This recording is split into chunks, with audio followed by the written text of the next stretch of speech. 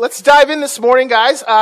Just wanted to, by way of note, this will be our last sermon in this series. We're suspending Zest for a moment, and we're going to be heading into some Christmas-themed Sundays where we'll be just talking about Advent and the coming of Christ and the incarnation of God in human form. And so we're going to go over, after this Sunday, we're going to go through the next 3 Sundays and be really focused on the theme of Christmas and the theme of Advent and the anticipation of Christ coming and celebrating that. So we're not going to pick up our series and our study on the Holy Spirit until probably the last Sunday of December. But this is a really good breaking point because we are going to finish up the attributes of the Holy Spirit. We're going to not finish up the attributes. We're going to finish up the personhood of the Holy Spirit.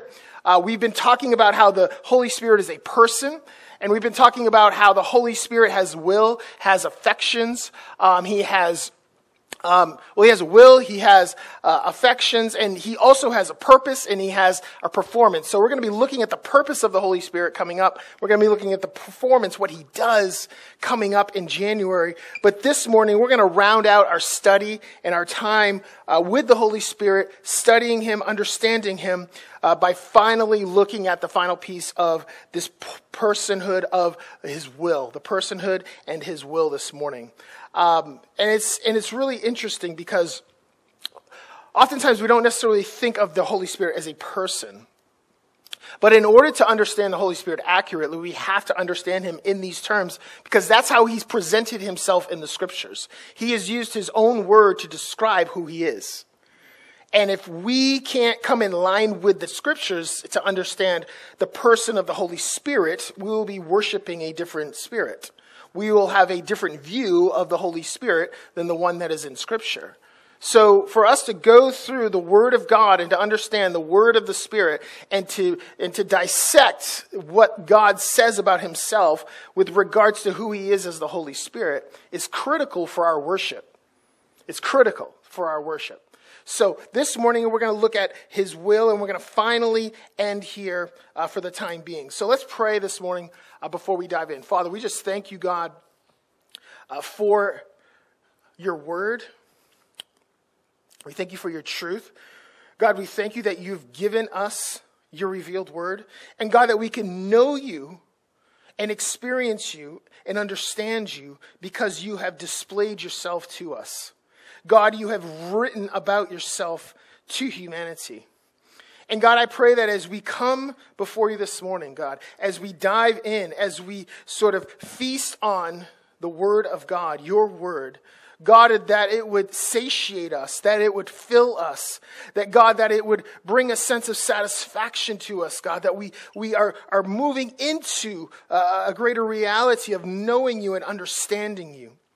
And you have given us this revealed word so for that very expressed purpose, for you to be displayed amongst your people. And God, as we consider the truth of your word this morning, God, I pray that you would show us through everyday life, that you would witness to the truth of your word as we leave this morning.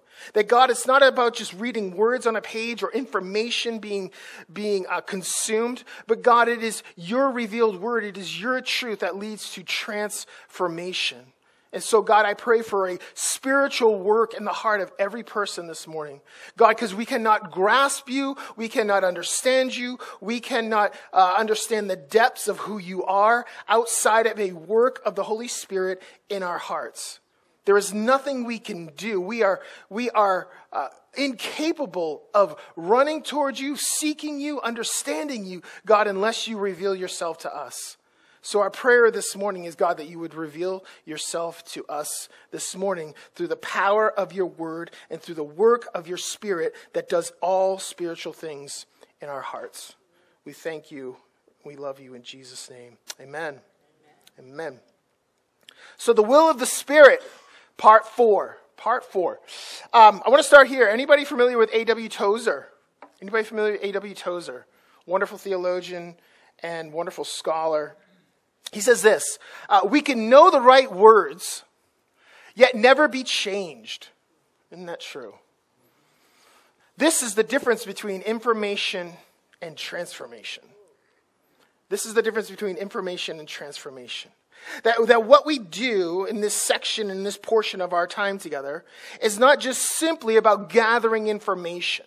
Yes, we are on an investigatory quest to know God. But this is not just simply facts that we're looking for. This is much more than that. This is truth that is going to penetrate your heart. Because if the truth doesn't penetrate your heart and do a work in you, this will just be words on a page. It will mean nothing, and it will do nothing for you. So it is much more than just information we are seeking. It's transformation this morning. I want us to turn to Ezekiel. You don't have to go here, but John, we're going to be in John chapter 3 this morning. I'm going to start out in Ezekiel for a moment and just read to you sort of Ezekiel's call. And I want you to see the relationship that God desires his people to have with his revealed word. This is so beautiful. This is the calling of Ezekiel. He says this. And he said to me, this is Ezekiel speaking, Son of man, stand on your feet and I will speak with you. And as he spoke to me, the Spirit entered into me and set me on my feet. By the way, this is sort of a foreshadowing of the coming of the Holy Spirit. In the Old Testament, the Spirit rested on people for particular purposes and particular times, but never indwelt them eternally. It is a foreshadowing, though, of what was to come when Christ ascended and he sent the Spirit to live in you, not just temporarily, but eternally.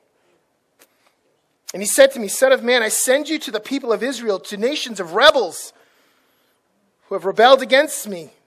They and their fathers have transgressed against me to this very day. The descendants are also impudent and stubborn. Sounds a lot like me. Send you to them, and you shall say to them, and it probably sounds a lot like you, even though you won't admit it. Thus says the Lord God, and whether they hear or refuse to hear, for they are a rebellious house, they will know that a prophet has been among them. And you, son of man, be not afraid of them, nor be afraid of their words, though briars and thorns are with you, and you sit on scorpions. Man, Ezekiel led a beautiful life. Prophets lead beautiful lives, you know. Prophets lead lives of abundance, you know. I mean, they are highly favored amongst the people of God. At least they never used to be, but that's neither here nor there.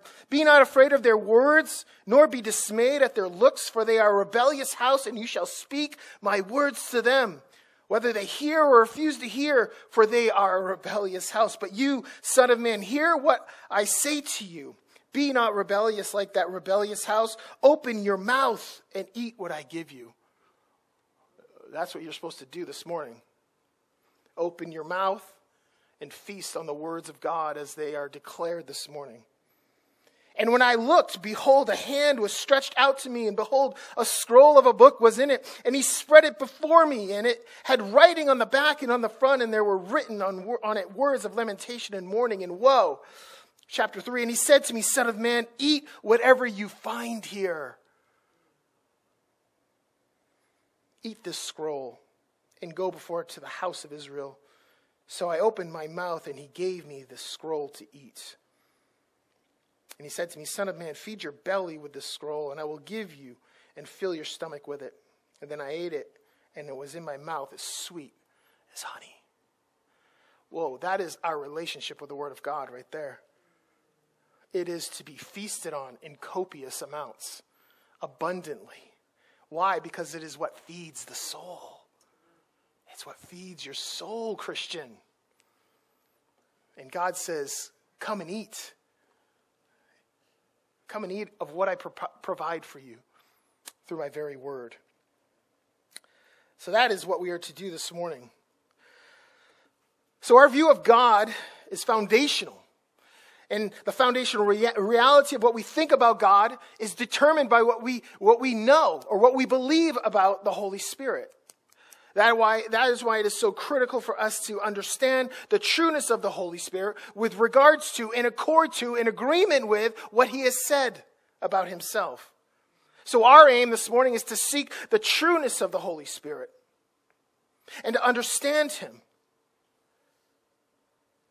And the only way we understand him is through an enlarged heart, that our view and our understanding of the Holy Spirit would be enlarged by the scriptures, and that our hearts would rise up in praise to God, and that our love for the Holy Spirit would increase, and that our worship of the Holy Spirit would reach the highest heights of praise. That is our desire this morning as we hear God speak about himself. So our claim this morning is this: as a divine person, the Holy Spirit possesses a will. Yes, right. The Holy Spirit has a will and accomplishes the purposes of God as God through his effectual work. And his work comes from his will. In other words, God only does what he determines to do. And God never ceases and never fails at accomplishing something that he decides to do. Because he is sovereign in his will, and his work comes out of his sovereign will. So we've been looking at the will of God the Holy Spirit over the last 4 weeks, and we've basically leaned on these two things. We've landed on these two things. That God has two wills, right? If you've been here over the last 4 weeks when we've done these, God has two wills. One is his sovereign will. That is one that is secret, unknowable. We don't know. We're left to guess. But it is a will that God possesses he doesn't proclaim it, but he performs it. But it's a secret will that we're not privy to know. And then there's a will that God desires us to know, and we talked about that last week, and that is his preceptive will. That is a will that God has shown us, that is knowable to us, that is understandable. And he reveals it to us through his commands and through his word. And those are the two wills. And so we're going to land here finally on this last portion. And I'm going to look at again the idea of God's sovereign will. And this really has tremendous implications for your life. It is going to be a reason why you celebrate God this morning after we're done, once we get through this text, because it's an amazing illustration of God's sovereign will in your life. And it was actually kind of touched upon in communion this morning. But I want to draw your attention to John chapter 3. If you want to go there with me, John chapter 3 has this beautiful exchange, this discourse between Jesus and Nicodemus. And this text provides for us an abundant understanding of God's sovereign will and how he works his sovereign will and how it is that he does these things. And it provides for us a glimpse into how the Holy Spirit works and how we are to understand how he works. So John chapter 3, verses 1 to 8. Just for a moment, I just want to kind of lay the landscape of John for a moment. John's gospel is very different than every other gospel. As Matthew really was writing to the Jews to try to convince them that Jesus was the Messiah and laid out all of the Old Testament prophecies that Jesus fulfilled. Mark was more of the guy of miracles. These staccato-like portraits of Jesus in Mark. He just shows you miracle after miracle after miracle, sign and wonder after sign and wonder. Very short, abrupt, to the point. Luke was very methodical as a doctor, as a Greek. He really laid out the life of Christ in a very logical way, methodical way.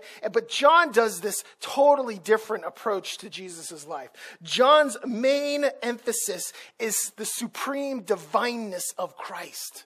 He wants everyone to know, he wants his readers to know that Jesus is God.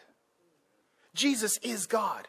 It's a theological masterpiece that presents Christ in his supremacy. That Christ was not merely a spokesperson for God, but he was God. He wasn't just another prophet, but he was God. We see this in John chapter 1, 9 through 14. John says this about Jesus. He says, the true light, which gives light to everyone, was coming into the world. He was in the world, and the world was made through him. Yet the world did not know him. He came to his own, and his own people did not receive him. But to all who did receive him, who believed in his name, he gave the right to become children of God, who were born not of blood, nor of the will of the flesh, nor of the will of man, but God. Interestingly, John lays it out in those ways. In other words, John is sort of foreshadowing what he's about to do with Nicodemus. He says, you have the right to be children of God. All of you have a right to be children of God. Not because you were born into a certain race or into a certain family, right? Look what he says. Not of blood. It has nothing to do with your physiological makeup, nor of the will of the flesh. In other words, you cannot will yourself into the kingdom of God. You cannot work yourself into the kingdom of God. Not of blood, not of will, and not of the will of man. No one else can pronounce you a child of God.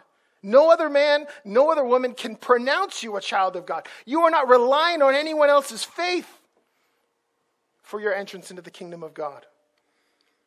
And this works perfectly with the story of Nicodemus.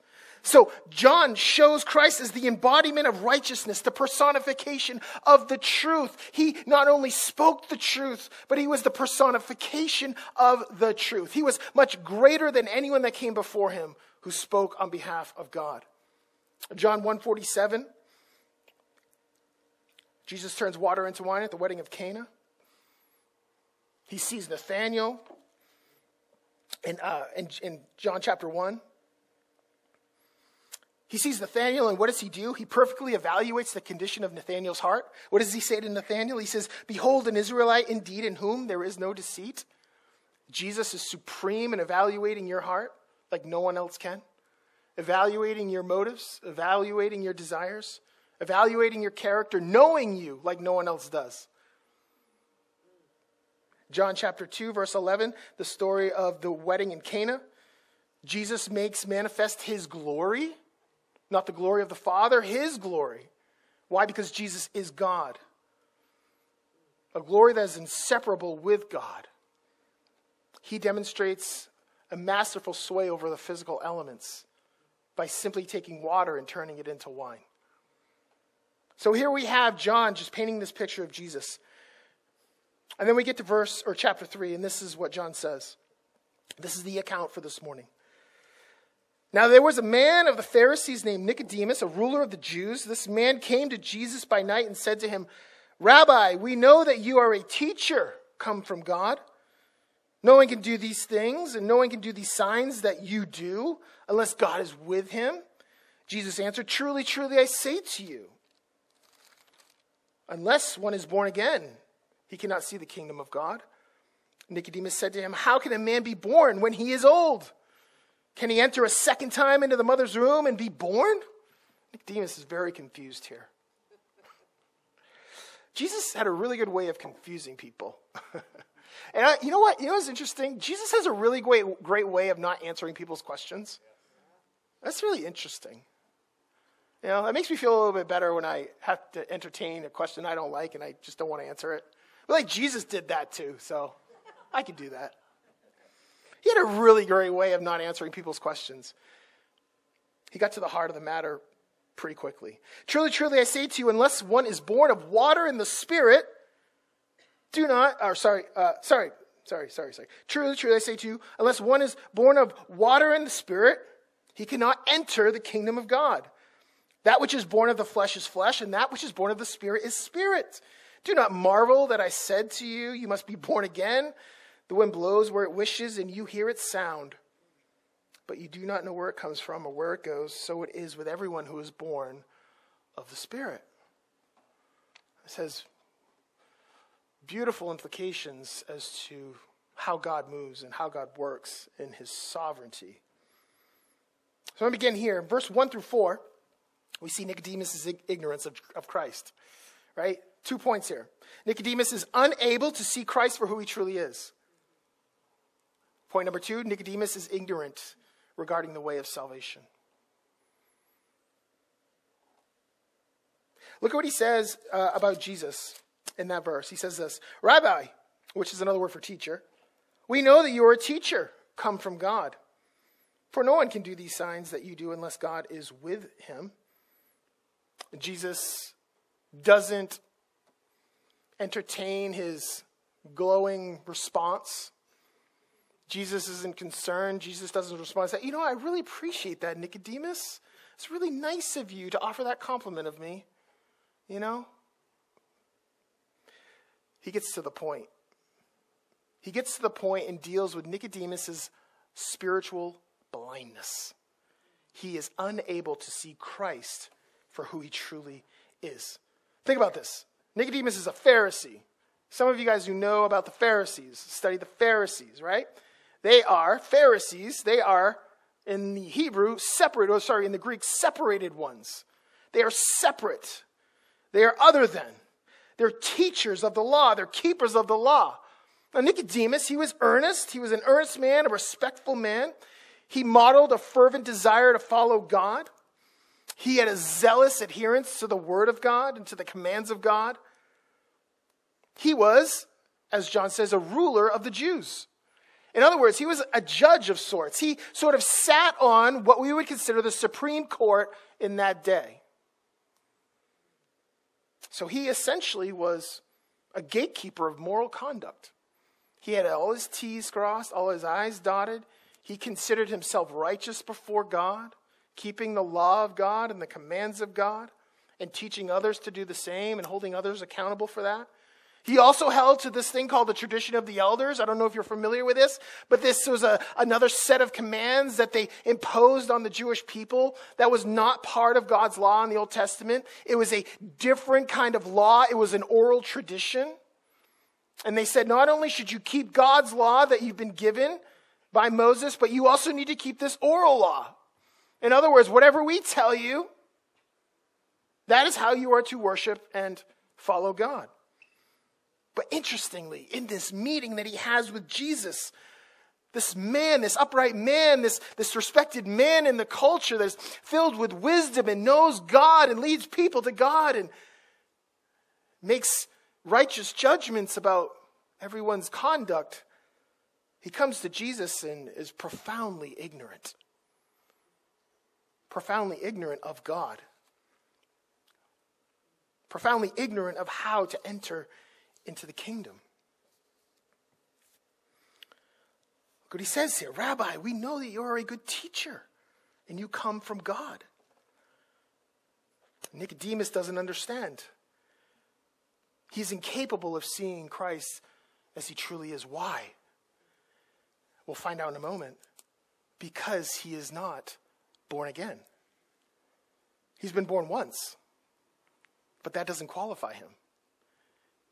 You must be born again. You must be born again. So in his unregenerated state, in his mind and his heart, he doesn't see Christ for who he is. And his rejection of Christ was a product of his spiritual blindness. He could not understand the divine authority of God. He sure went out of his way to compliment Christ. Sure went out of his way to lend to him some kind words, right? But here's what we have to understand. Christ was not merely another teacher. He was not merely a prophet sent by God. He was not a teacher among teachers. He was not some trendy cultural philosopher persuading men through human wisdom. Christ wasn't merely speaking for God as a prophet. This is what he did. He spoke for himself as God. So he didn't speak for God. He spoke as himself as God. Big difference. And Christ was not interested in Nicodemus' glowing evaluation of him. What is the worth of man's opinion of God, really? What is the worth of man's opinion of God when compared to the immeasurable value of God? Right? I mean, am I that concerned with how people value God? Yeah, I guess so. But am I going to base my understanding of God on the opinions of men? No. My worship of God comes from what I know and love about God, not so much about what other people say about him.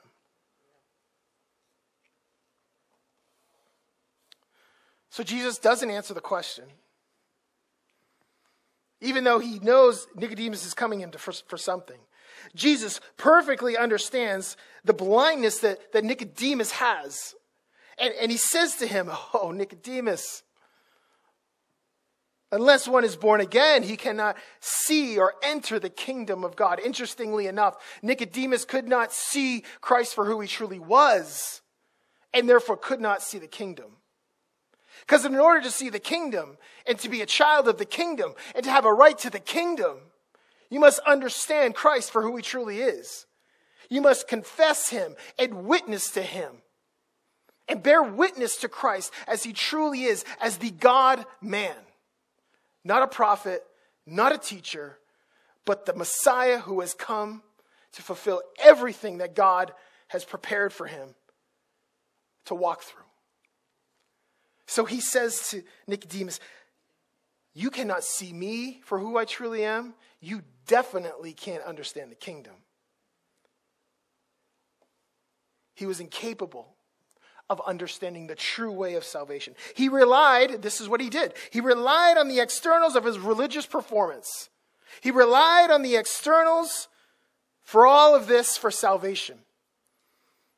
Yeah, he demonstrated a zealousness for ritual and religious perfection and purity and moral perfection, and thinking that somehow his work and his obedience to God was a ticket into the kingdom. That's what he was taught. That's what he knew. And Jesus comes to him and says, your work gets you nowhere. Your work gets you absolutely nowhere with God.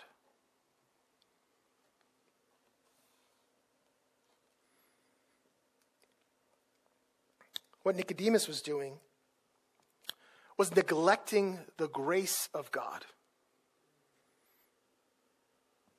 Nicodemus relied on his lineage. Nicodemus relied on his performance. Nicodemus relied on his self-righteousness as the grounds for salvation. And Jesus comes along and says, none of these things will get you there. None of these things will get you there. So he dismantles this assumption that racial identity or first birth or adherence to the law or God's commands qualifies anyone for the kingdom of God. He said, it's not about your first birth that qualifies you. I know you're relying on your lineage and on your heritage and on your tradition and on the line in which you came from and all of these external things. He says, you're relying on all of these things as a way to qualify you for the kingdom of God. It's exactly what John said in chapter 1. He said this, who is born of the kingdom of God? Who is given the right to become children of God? Those who are born of blood? Nope. Those who are born of the will of the flesh? Nope. Those who are born of the will of man? Nope. How are you? You're born of God. You're born of God. And that's essentially what Jesus is trying to tell him. So the assurance is revealed in a new birth. Your assurance into the kingdom, your right as a child of God to participate in the kingdom of Christ that is coming, that's never going to end. This right, this assurance comes from your new birth. That you would trust, that you would hear the gospel, you would turn from your ways and you would turn to God and you would live for him. Not because that is what saves you, but that is what motivates you to love him. It is his grace alone.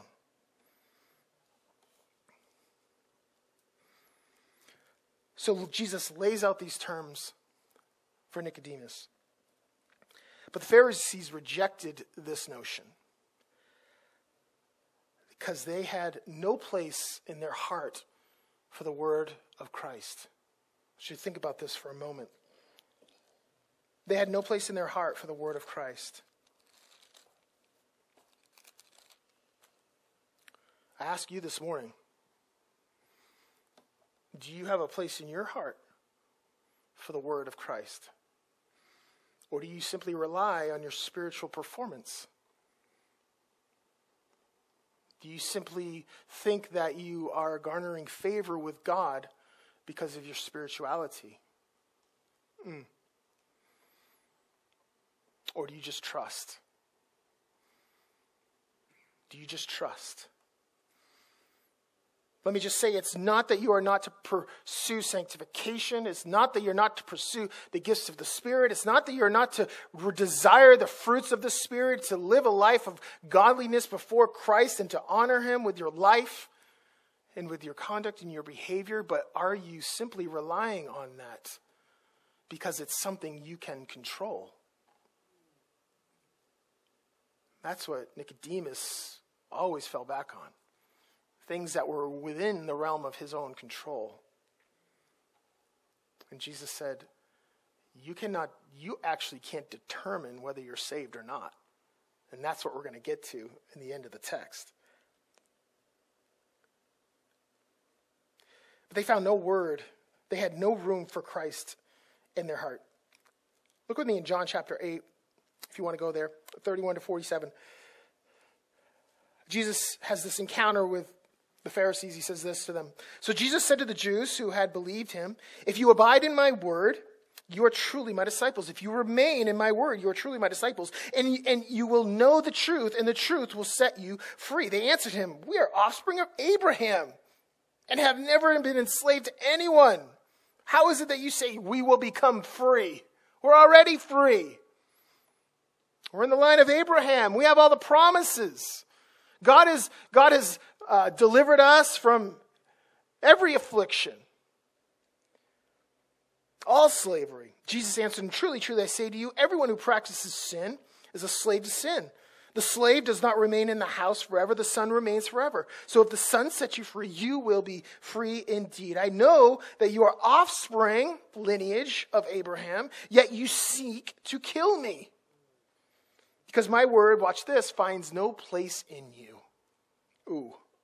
I speak of what I have seen with my father, and you do what you have heard from your father. They answered him, Abraham is our father.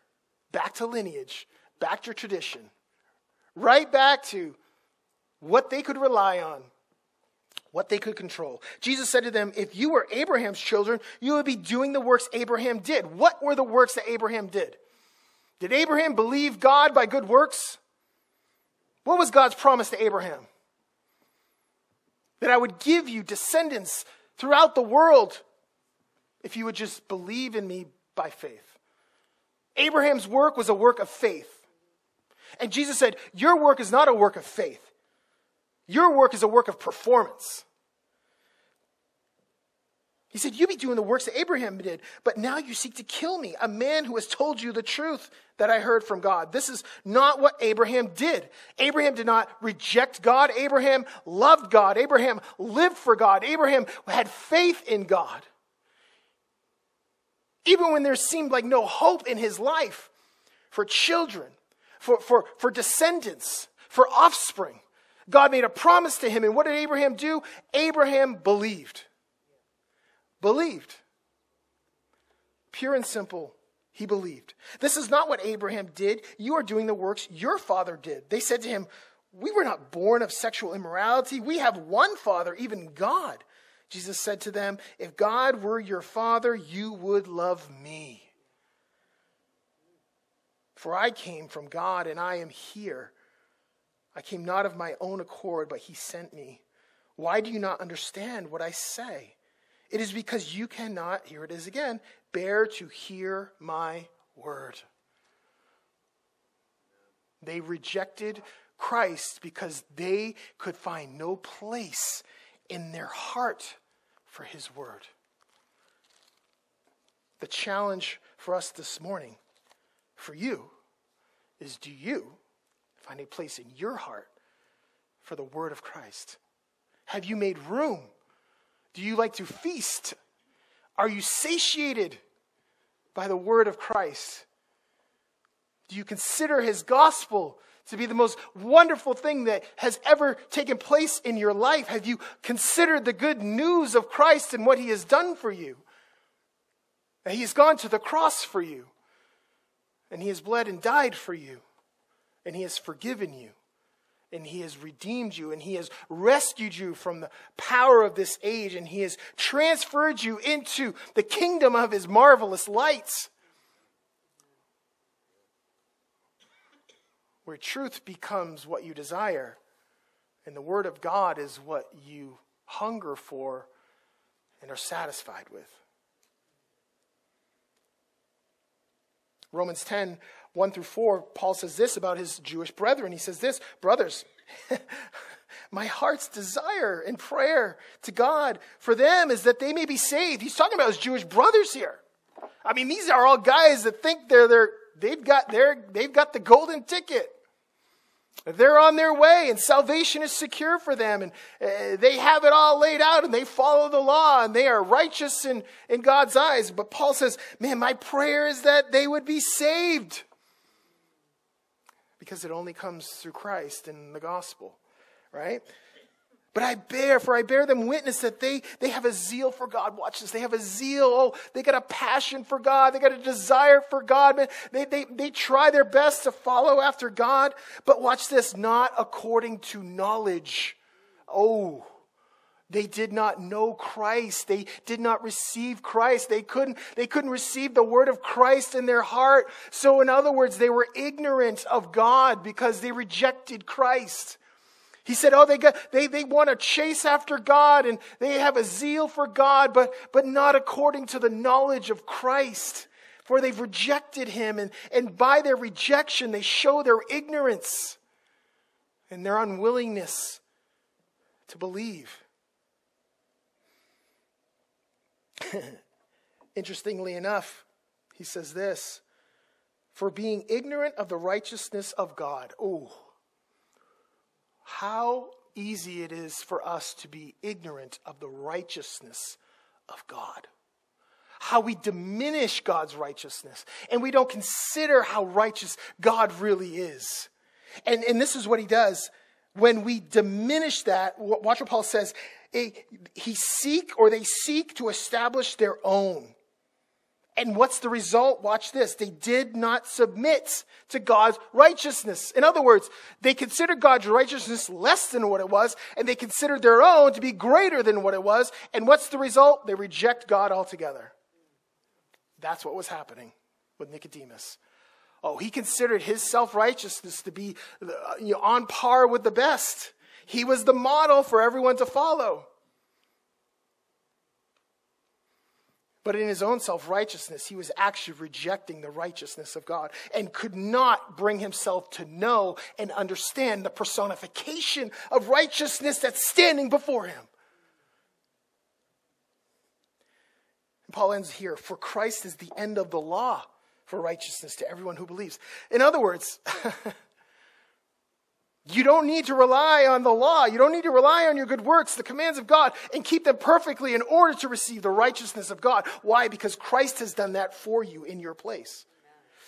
God has stood in your place on the cross, so now that God can see you as he sees Christ.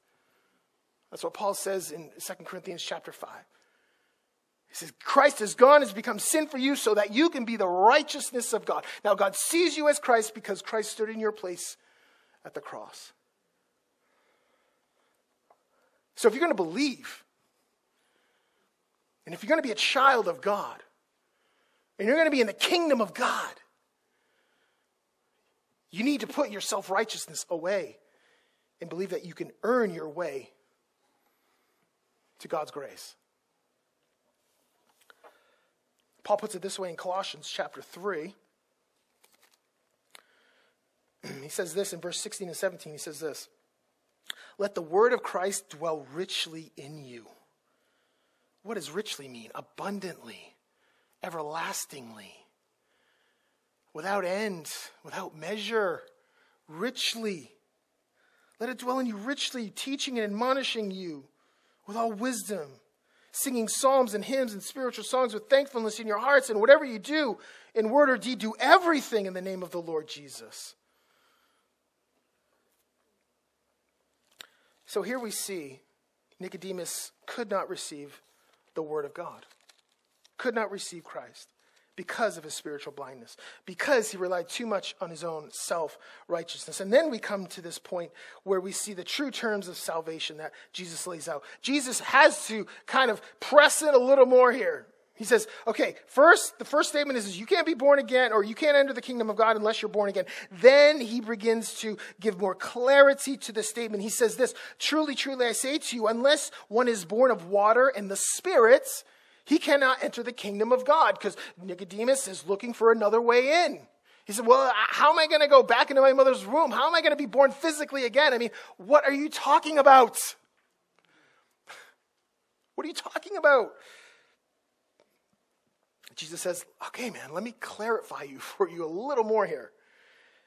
You cannot enter unless one is born of water and Spirit.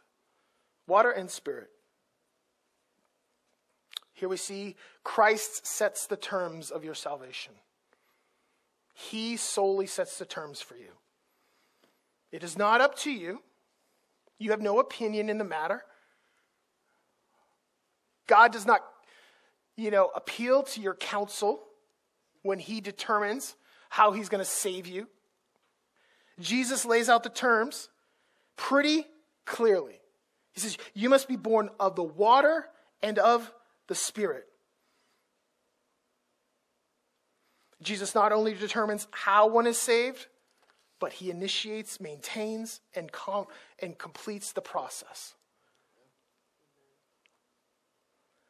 Unless one is born of water and the Spirit. Some people think that this is a reference to baptism. I don't think it is, because Nicodemus would not be familiar with baptism. Some others have some other speculations about what Jesus is referring to here when he uses this couplet, water and Spirit. But I think the best way to understand this is to actually look at the Old Testament. Unless one is born of water and Spirit has a familiar ring to it if you're familiar with Ezekiel the prophet.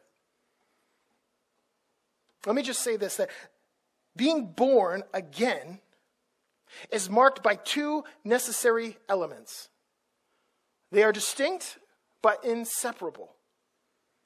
The rebirth that is necessary for you and for me comes by a sovereign work of the Spirit. This is the Spirit. You must be born of the Spirit. It is a work of the Spirit, not a work of the flesh. And it's the work of a Spirit, or the Spirit, as a cleansing agent where the recipient is washed clean from their sin. It is not a physical event that needs to be relived or re-experienced, as Nicodemus was trying to understand. He thought he had to relive a birth or re-experience a birth that he once had. He thought he had to go through a first birth again. And Jesus said, no, you don't have to go through a first birth again. You have to go through the second birth. It's not of flesh, but it is of the Spirit. And it is a cleansing event. It is the water of the Spirit that comes and cleanses you, cleanses your conscience, renews your mind, washes your heart. This is what you need. This is what Nicodemus needs. This is what we need in our rebirthing process. Ezekiel 36, this is, I think, where Jesus is going here. Ezekiel 36, 22 to 27 says this. This is God's promise to Israel, and the new covenant promise to Israel that is fulfilled in Christ. Watch this. Therefore, say to the house of Israel, thus says the Lord God, it is not for your sake, O house of Israel, that I am about to act, but for the sake of my holy name, which you have profaned among the nations to which you came. And I will vindicate the holiness of my great name, which has been profaned among the nations, and which you have profaned among them, and the nations will know that I am the Lord, declares the Lord God, when through you I vindicate my holiness before their eyes. I will take you from the nations and gather you from all of the countries and bring you into your own land. I will sprinkle clean water on you, and you shall be clean from all your uncleanness, and from all of your idols I will cleanse you. And I will give you a new heart, and watch this, a new spirit I will put within you. And I will remove the heart of stone from your flesh and give you a heart of flesh. And I will put my spirit within you and cause you to walk in my statutes and be careful to obey all my rules. So here we have this coupling of the Spirit work in the man. The Spirit work that Ezekiel's prophesying in Israel is the Spirit work that is happening, that is creating and growing and flourishing the church in the earth. It is God coming to unbelievers and saving them through the power of the Spirit and through the cleansing of their sin. And this is what we experience as born-again believers. This very rebirth that Jesus is referring to. So the Spirit performs a regenerating work through the cleansing of the mind, and it produces a radical shift in the disposition of your heart.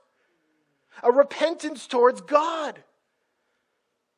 As the gospel of Christ is preached and declared, the Spirit works conviction in the heart of everyone who hears. That is what Jesus is referring to. Paul makes mention of this in Titus chapter 3, 4 through 7. Look what he says here. He says, "But when the goodness and loving kindness of God our Savior appeared, he saved us. He saved you not because of works done by us in righteousness." Here we are again with this works thing, right? Nicodemus is relying on. Not by works of righteousness, but according to what? His own mercy. God saves you because he's merciful to you. God saves you because he is gracious to you.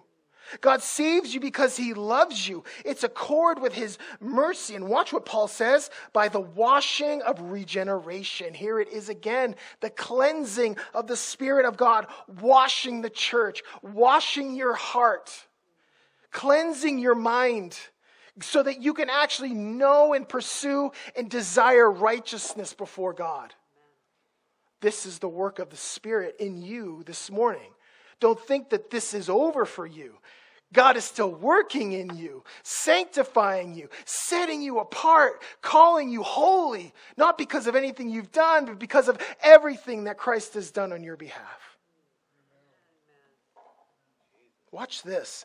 He poured out on us richly. Here it is. By the washing of regeneration and renewal of the Holy Spirit, whom he poured out on us richly through Jesus Christ our Savior.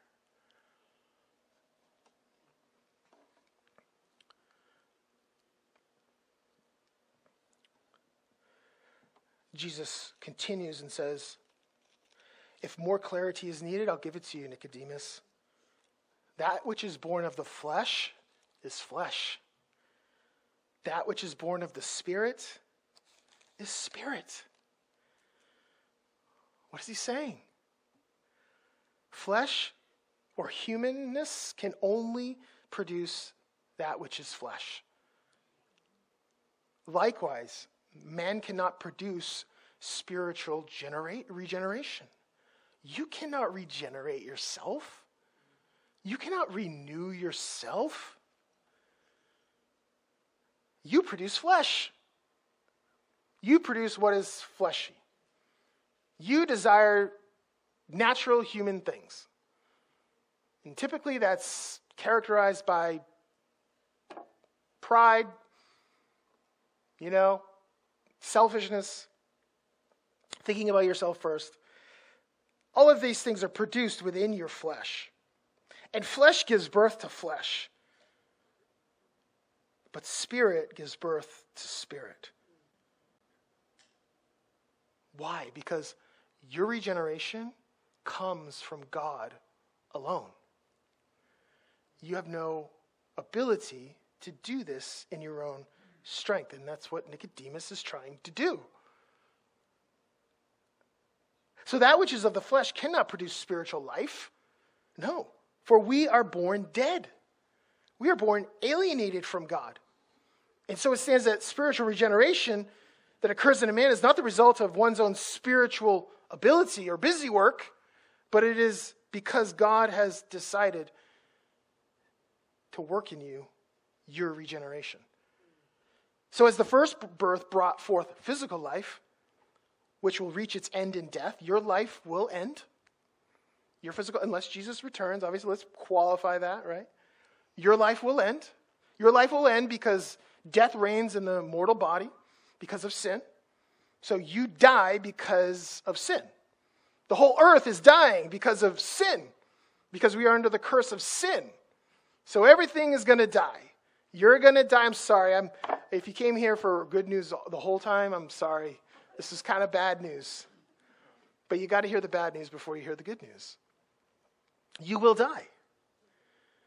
Our mortality is constantly in our face. We don't know the time.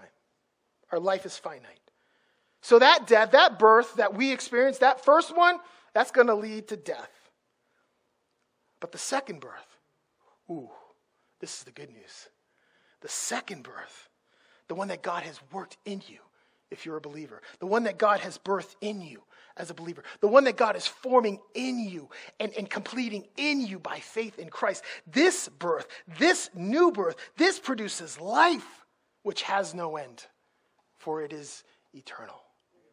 And that's what you have if you are in him. So lastly, verse 7 and 8, this is where we get to the work of the Spirit. Here is the true work of salvation. Who does it?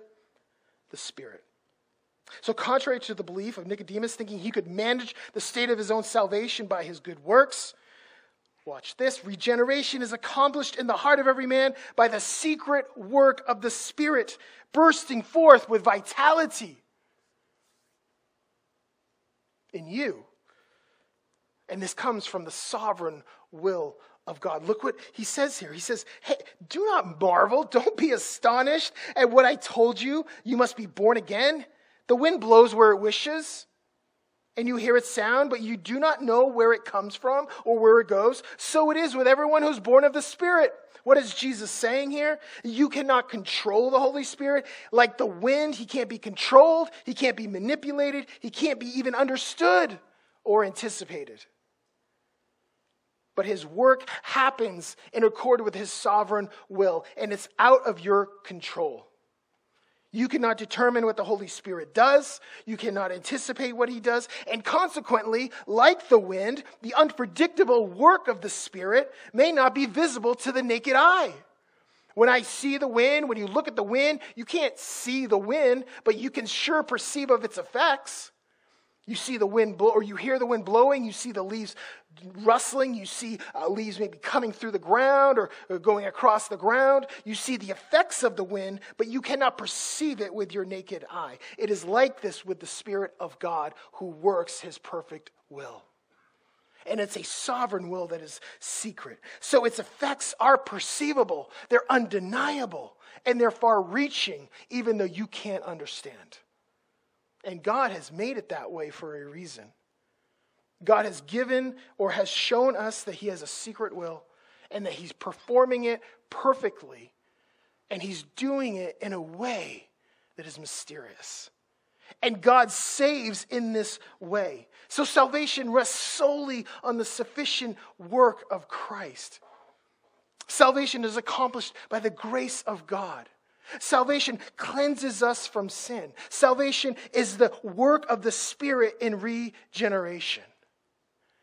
And this causes us to have, this should cause us in our hearts and in our minds to behold the beauty of God and the mysteriousness of God. Because it is not because you have chosen to be saved, but it's because God has set his heart on you and his mind on you and his sights on you. And he has said to himself, that person is mine. And so when the Spirit comes and the Spirit works in secret, and he does things that you don't understand. And he does things that you can't perceive, but you sure can understand the effects of them. I don't know about you, but when I first got saved, I had no idea what was going on. I had no idea what was going on in my life. I knew something was happening, and I knew there was a change taking place, and I knew that something was going on in me, and I knew that my heart was changing, and my disposition and my love for God was changing, and I was embracing Christ and the truth, and I was being filled with the Spirit, and I was receiving wisdom and knowledge about who God was, right? And this thing was all happening, but I didn't understand. I didn't perceive what God was doing.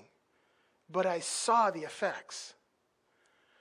And that causes me to give great glory to God, as it should you this morning. That if you're sitting here this morning and you call Christ your Savior, and you've believed and you've heard and you've turned to God, and now you want to live for God, and your desire is to know God and to worship God, right? There's this beautiful transaction that's taking place within your heart and in your mind and in your soul. And it's something that you can't describe and can't perceive, but you know what's going on. And it's all done by the grace of God. And that's what I want you to understand this morning, is that when we're talking about the will of God, yeah, the will of God is knowable to us in a certain way, but there's ways in which God works that is inconceivable and secret, and He doesn't want us to know, and we need to be okay with that. But God is working and moving in your life in ways that you cannot understand. And praise Him this morning. Give Him glory and honor this morning for what He's done in your life, because He deserves it. And so as we end this morning talking about the will of God, thank Him, praise Him, give Him glory this morning. Give Him honor in your life for doing something that only He can do in you. Because God saves you, He saves me in spite of ourselves. That's what He does.